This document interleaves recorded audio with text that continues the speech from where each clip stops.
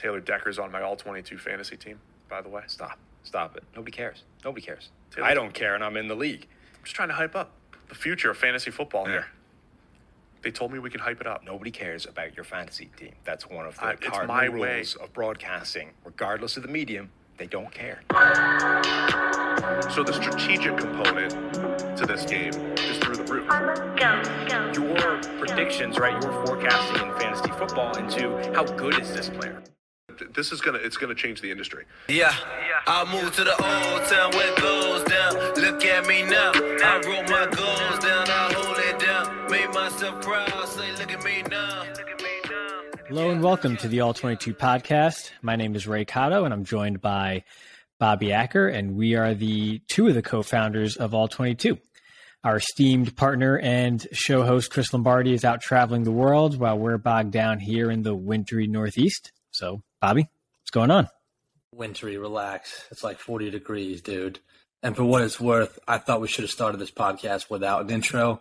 There's no replacing Chris, so why even do it? You know what I mean? I figured we'd just jump right in. But, Ray, I think you did a good job. But Yeah, 5.5 out of 10. Yeah, that's generous. But, dude, it's Thanksgiving, man. It's Thanksgiving, man. We got playoff push here. 3 weeks left in the regular season for All-22. Can you believe that? It is crazy how time flies when you're having fun. The season is it's whizzing by, and I feel like this happens every year. You look forward so much to football, and then it's like before you know it, it's almost done, and you're just like grasping on to every moment you possibly can before it's gone. So, yeah, it's crunch time. It's kind of sad, man. Like, you only get one inaugural season of All-22. You know what I mean? That's why I'm wearing the shirt today. Like, I feel like we got to celebrate it while it's still here. We only got 3 weeks left, dude. Yeah, you're going to make me cry. So I'm being a little more selfish with my Scott Fish Bowl shirt. I didn't make the playoffs in Scott Fish Bowl, so probably jinx myself, and I'm going to get rocked this weekend in the first round. But, nobody cares. Our friend cares. Scott Fish. Nobody cares about your fantasy team, Ray. We just said it in the intro. Nobody cares. True. Yeah, it's one of the rules. No matter the medium. But let's help some people with their All-22 teams, though. What do you think? Yeah, let's do it. So I think for this episode today, we're going to look at some players who could be key difference makers down the stretch here to get you over the hump and into the playoffs in your leagues. You know, like Bobby said, there's 3 weeks left. So really the playoff races are really tightening up. This is really the home stretch here. Every game matters. And of course, like usual, when we go through exercises like this, we're not just going to look at the top, 3 to 5 guys at every position. Like, oh yeah, start Mahomes, start Travis Kelce. Like, yeah, obviously, right? We're going to look at some guys who are likely on most rosters, but may not be the most heralded guys, but can make a difference. So we're going to go through, I guess, position by position here, see who we believe can make a difference down the stretch. And if you want to kick it off, Bobby, with quarterbacks. Yeah, so quarterback was actually kind of like a toss-up here for me between Tom Brady and Dak Prescott. But honestly, I think I was more picking Tom Brady just because I'm a Giants fan. I don't want to pick Dak Prescott, right? I think what's going to happen is I think Dak's going to be the type of player that could get this late season surge that's going to help you get into the playoffs. I think Tom Brady's going to be the guy that's going to take you home, guy that's going to perform while you're in the playoffs. But that's not really the question we're answering here. It's like, who do you need to heat up for you to help you kind of get over the hump and get into like maybe claim that last spot for the playoffs, for the divisional round. But Dak's been heating up the last few weeks, grading a 91.7, a 72.1, and an 80.4 over the last 3 weeks. I think Dak and the Cowboys have some matchups with some struggling defenses for the next 3 out of 4 weeks. If you look at the Giants, they play this Thursday. Depleted secondary, just lost to Dory Jackson because, they're idiots and they had him returning punts. Fabian Moreau, who surprisingly was pretty good for the Giants, he's hurt. So really nobody back there, really no pass rush to speak of, although they do try to manufacture it. So I think this Thursday is going to be a game where, he might have a performance like he did against Minnesota, unfortunately. He gets the Texans in week 14. Really don't do anything well on defense. I mean, if you look at their team-wide grades, it's 48.9 team defense grade, a 38.3 run defense grade, and a 49.5 coverage grade. So I really think the Cowboys are going to have their way with the Texans in Week 14, like everybody else has, honestly. And I think Dak's grade is really going to show that. So also look at the Jaguars in Week 15. I know that's Week 1 of playoffs, but I think that's a bonus if you have him. Jaguars Week 15, 53.5 coverage grade should set you up nicely in the division round. So I think it's somebody who can help you. I think Dak is someone who can help get you to the playoffs. I think he can get you past that first round too. And beyond that, who knows? I like it. I like everything about it, as you might imagine. And so for me, it's funny. We don't sit here and like exchange beforehand to know exactly who's going to talk about who. So we're actually going to keep it right here in Dallas, looking at running backs. And I'm going to go with Tony Pollard. So to date this season, he actually has the 5th highest season grade of any running back. But in All-22 scoring, he's just inside the top 20 of all scorers at the position, mostly just due to his limited usage early on. But as we've seen the last few weeks, he's just been on a complete tear. Once Zeke got nicked up and he, took on a bigger role in the offense, he just really took the ball and ran with it, no pun, and forced his way into the game plan. And he's now seeing his snap shares increase even with Zeke back and healthy. And you already kind of went through the schedule there with the next 4 games against some struggling defenses there in the Giants. They got the Colts, the Texans, and the Jags. And so, it's a pretty juicy slate there over the next month or so to get you into and maybe through that first round of the playoffs. And a lot of this also, quite honestly, can apply to Ezekiel Elliott if you also have him rostered as well. I think that 1-2 punch is really starting to hit their stride just overall. And, that schedule is pretty favorable over the next few weeks. So if you have playmakers like that, and especially Tony Pollard in particular, I think that's something you can definitely take advantage of here moving forward. And, he's a running back, but he can make the difference and end up mattering in the end. Yeah, I think all those matchups are pretty juicy with the exception of Indianapolis. That's why for Dak, I said 3 out of 4 matchups are pretty good. I think Indy's one of those defenses. I think somebody said it well. Like Indy's got a defense that could win you a Super Bowl, but they have an offense that could get you the number 1 overall pick. So it's kind of a weird situation there. But I like Tony Pollard because I like that he can be effective in the pass game too. Always in All-22, I try to target running backs who can be effective as a receiver as well. I think that really helps their grades. But speaking of receivers, next we'll go into Tyler Lockett. Other player who's coming off of his bye. His last grade, he put up a 75.8. Along with Geno Smith, Lockett's graded consistently well all season. But that's not, Tyler Lockett's not a stranger to that. He's always graded well. And I think over the next 3 weeks, he's got 2 pretty juicy matchups for him. He's got the Raiders, a struggling defensive unit. I mean, we just saw Deron Harmon go down, which is a huge loss for their secondary.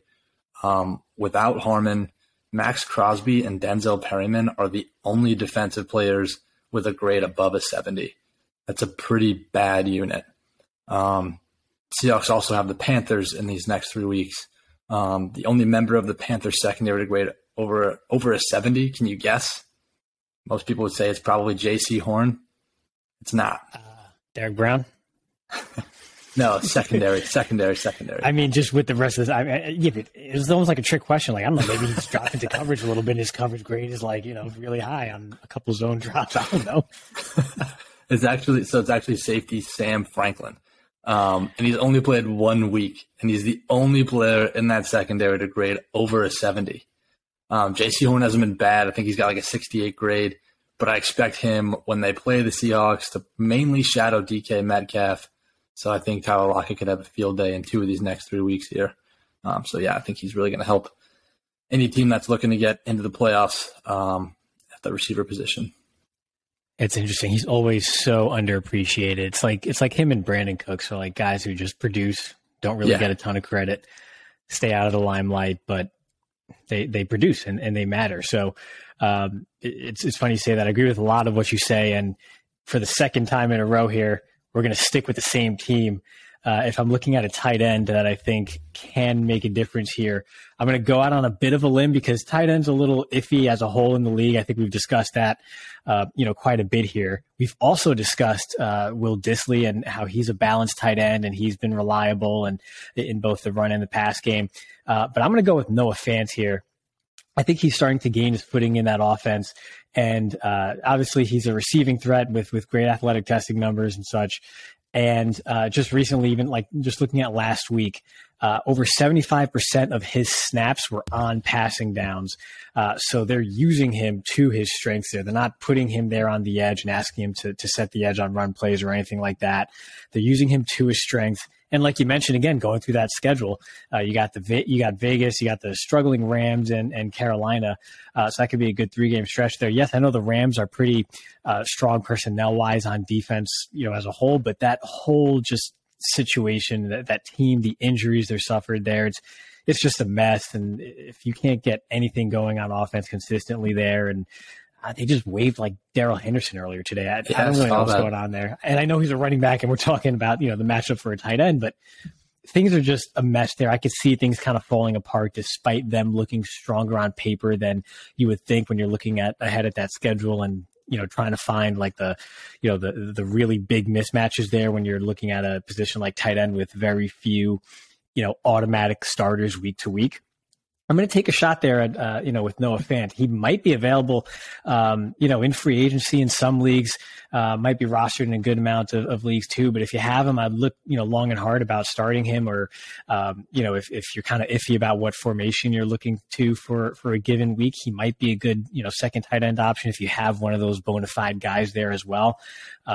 I think the arrow's pointing up there. They're using him in the receiving game, and that's what he does best. So down the stretch, it's all about, making sure you can take advantage of matchups if the guys on Sunday and the teams on Sunday are also trying to take advantage of those matchups with a given player. It's funny, the Seahawks and their receivers are guys that, I wouldn't touch with a 10-foot pole coming into the season. I think pretty much all offseason I'm telling people stay away, wait on those guys, all because Geno Smith? Thought he was a liability. I mean, everybody did.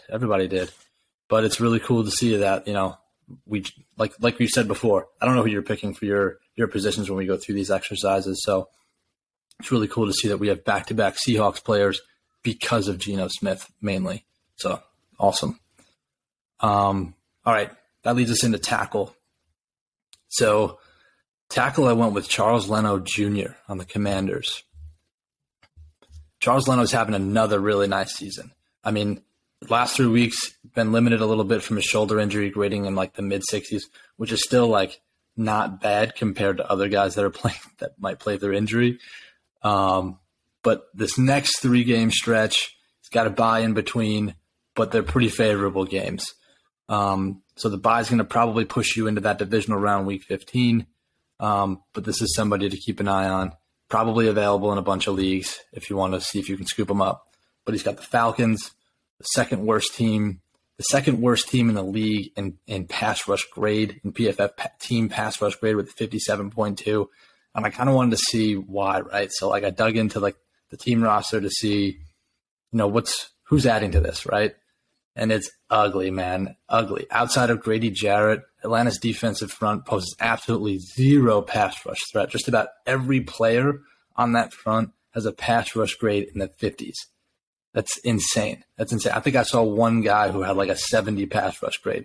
And it's just absolutely zero threat, like I said. So I think that's really going to help Charles Leno. And then he gets the Giants twice. Giants bring a lot of heat, but it's rarely effective, I've noticed, against competent tackles like Charles Leno.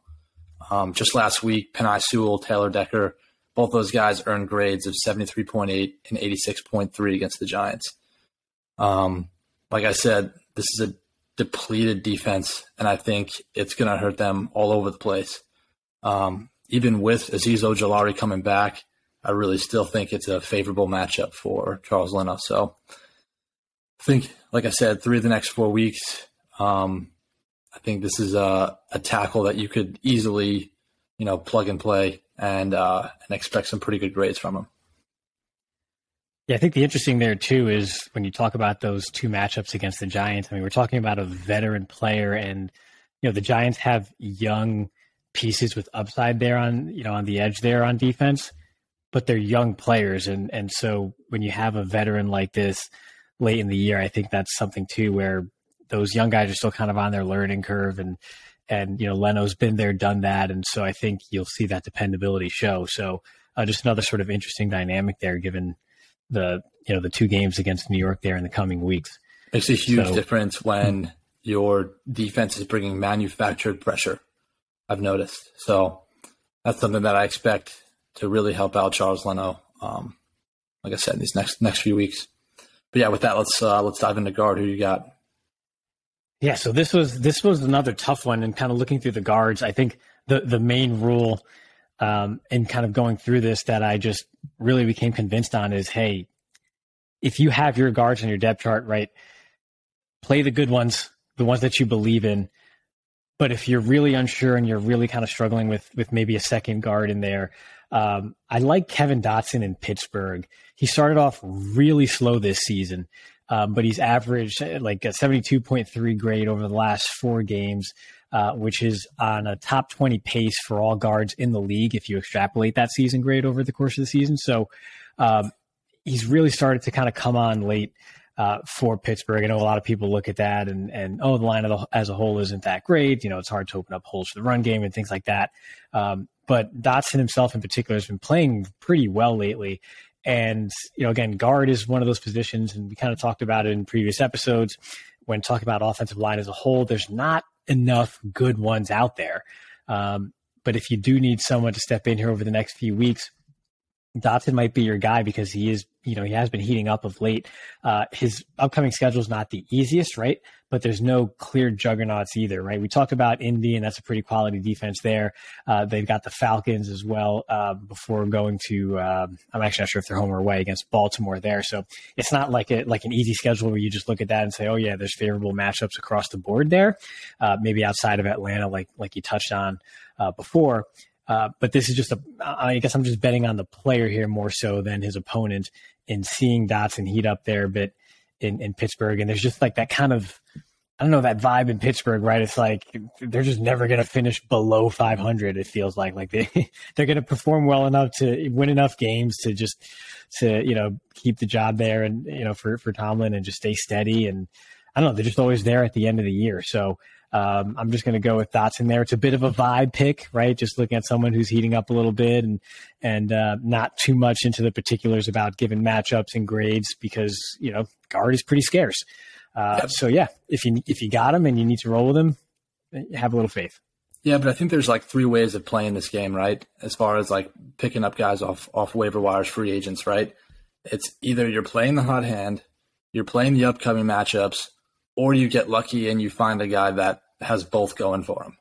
You know what I mean? So I think just picking a guy with a hot hand, I don't think is a bad strategy, even against a good matchup. Just because he has a good matchup doesn't mean he's not going to grade well. You know what I mean? But I think that's a really good pick. This next guy I have for center is the Jets' Connor McGovern, and this is very much a matchup pick. Although he grades well, I think he's like a low 70 for the season. This is, like I said, much more of a matchup pick.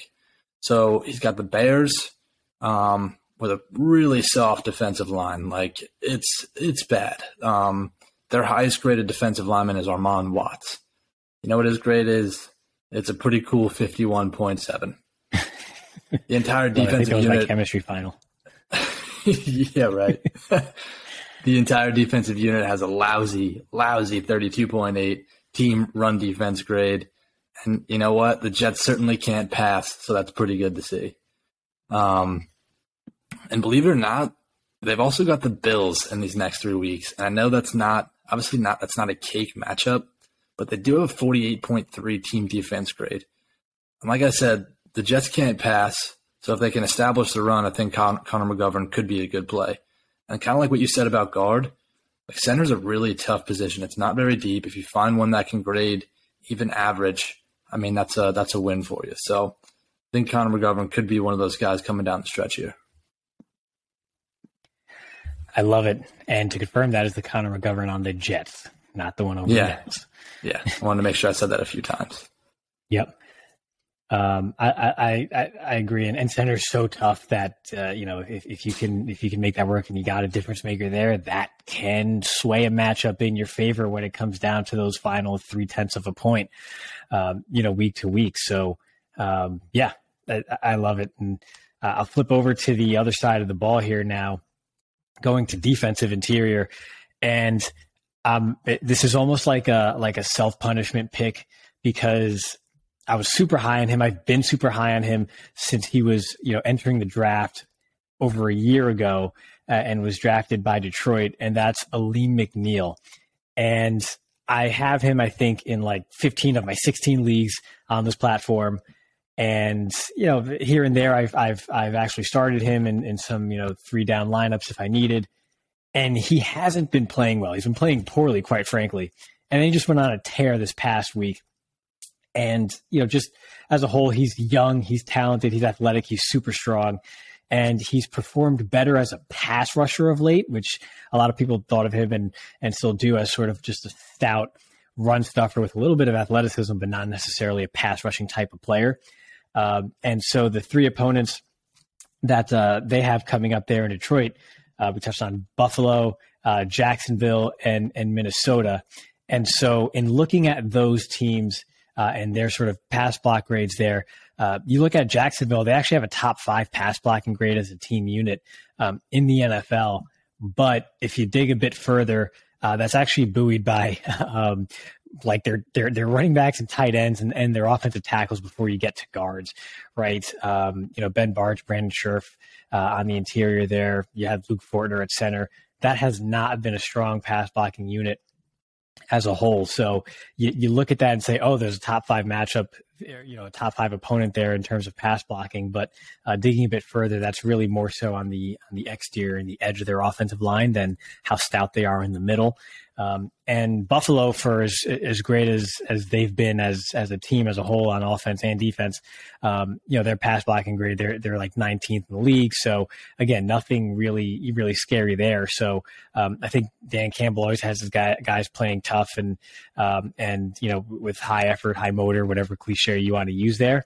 And so I could see a young player like that kind of closing the season strong against a schedule that's a little more favorable than you might think at first blush. So he wrote me right back in, and I'm back on the Aleem McNeil bandwagon, and I hope he doesn't, disappoint me yet again.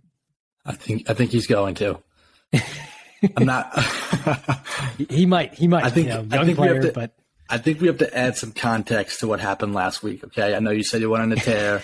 All right, and he might keep playing well. That might have been like his tune-up game, and now he just goes on this like tear for the next few weeks, right? But he went up against Shane Lemieux. Shane Lemieux's pass blocking grid was literally a 0. Literally a 0. You could put a child there, and he would probably grade higher than a 0. Don't ruin it, Bobby. Don't ruin it. I think our listeners need to know. They need to know. So, I don't know. I get it. That's my boomer bust pick right there. I'm just, that's the heat check. That's the heat check. We'll see how it goes. We'll come back next episode and see how I did. Totally fine. I think everybody just needs to know, like, hey, Ray's rolling the dice. That's all. Look, I'm going to roll the dice with my next one. This could be a complete flop. Because this guy's been extremely volatile all season. But I'm going with Frank Clark on the Kansas City Chiefs as my edge rusher for the next 3 weeks. Like I said, super volatile season at like up to this point, but he did put up a respectable 71.5 PFF grade in Week 11 against the Chargers. Clark gets the Rams' terrible offensive line, a mediocre Bengals offensive line, and a mediocre Broncos offensive line for the next 3 weeks. He's available in a lot of leagues, which is another reason why I put him here. If you're looking for a push at edge rusher, you might want to take a look at Frank Clark because I think he's going to be teeing off on quarterbacks for the next 3 weeks. Yeah, I know you said he might flop, but it's kind of hard to see anyone flopping against that schedule coming up here. It's tough. Yeah, no, that's that tough. schedule's very weak. So I like it. Frank Clark, yeah, he has been volatile on the field. In the past, he's been volatile off the field. Yeah, I think if you can find a window there, I think this next 3 weeks is that window where you can maybe take advantage of that. If you do have a needed edge, that might be the guy to fill in. And like you said, I get the volatility, but really the Rams and the Broncos are going to be the ones that bring him back down to earth. I don't think so. Even like George Karlaftis, if he's available, I think he's going to have a much lower ceiling, but maybe a higher floor. But like I said, Ray, we're rolling the dice here, buddy. I want Frank Clark. I want 90 grades. Yeah, speaking of dice rolls and coin flips, I have linebacker, which, as you point out, pretty much every episode is like a giant just roll of the dice. Always, no matter who you have. So, I agree more with that take than I think I might let on usually, and what people may glean from just listening to our episodes here. So yeah, freaking crapshoot, but I'm gonna go with someone who's just going to play against some scrubs. And hope it works out because at the very least their opponents are a bunch of scrubs. And so I'm going with Patrick Queen going up against Jacksonville, Denver, and Pittsburgh next. 3 offenses where as a whole they're just struggling for the most part. Queen also gets a bad rap for being a bit erratic, but if you take a closer look, 4 of his last 6 games have earned an 80-plus grade. And he's also had a 76 game grade overall against Cleveland, which is a pretty – I know it's not operating at full strength here without Deshaun, but that offense can be pretty tough against opposing linebackers with what they do in the run game and especially how strong they are on the interior and such. And so he's been performing pretty well. His run defense is improving. He's always been a good, blitzer, rusher, that type of thing who needed to work on his coverage a bit. But all things considered, that run defense is improving. I know they got Roquan Smith over there now too. And as that, kind of continues to assimilate there in the defense, maybe there's some more improvement there to glean from that. So yeah, this is a player who's ascending, has been playing well of late. The schedule's pretty weak. And outside of that, that's about all I can try to rely on when it comes to linebackers, unless you have a freak like Micah Parsons, because there's not much else to go on given how offenses attack that position, week to week. Yeah, you know what? I've actually been trying to like for every position, I think it's pretty obvious which opponent grades you should be looking at to really try and predict, their performance for the next week. Linebacker, it's like, do I go with their, the run offense, the run blocking, the pass offense, whatever. I think when I take into account just the general overall team offense grade, if I look for like low offense grades for my linebackers, I think that's kind of been working a little bit better, but there's really no perfect system. It really is a crapshoot. Oh, there you go. Rolling the dice yet again. We'll see how it goes. So yeah, all in on Patrick Queen. All right, moving on to tell us about the secondary, which is also a bit versatile, right? Yeah, this one's tough. But I'm going with Washington's cornerback, Kendall Fuller. Kendall Fuller's season grade is actually dragged down by a couple weeks in the beginning of the season where he graded in the 30s. But other than that, he's been pretty damn good. I think he gets overlooked. Actually, Ray, in our league, he's available. I'm probably going to add him by the end of this episode. But if you look at his in more contention than I am, so. But if you look at his last 3 grades, 82.8, 73.7, 68.7, like he's been getting increasingly better the last like 3 to 5 weeks. So again, he's hot.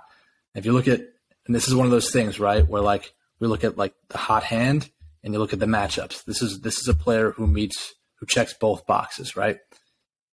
His next matchups are the Atlanta Falcons and Marcus Mariota. That does not scare me at all. It shouldn't scare anybody at all.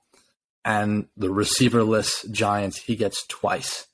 So I really like Kendall Fuller for the next few weeks. If he's available, certainly go and add him. Like I said, people are overlooking him because of his season grade. Don't do that. I like it. I like that a lot.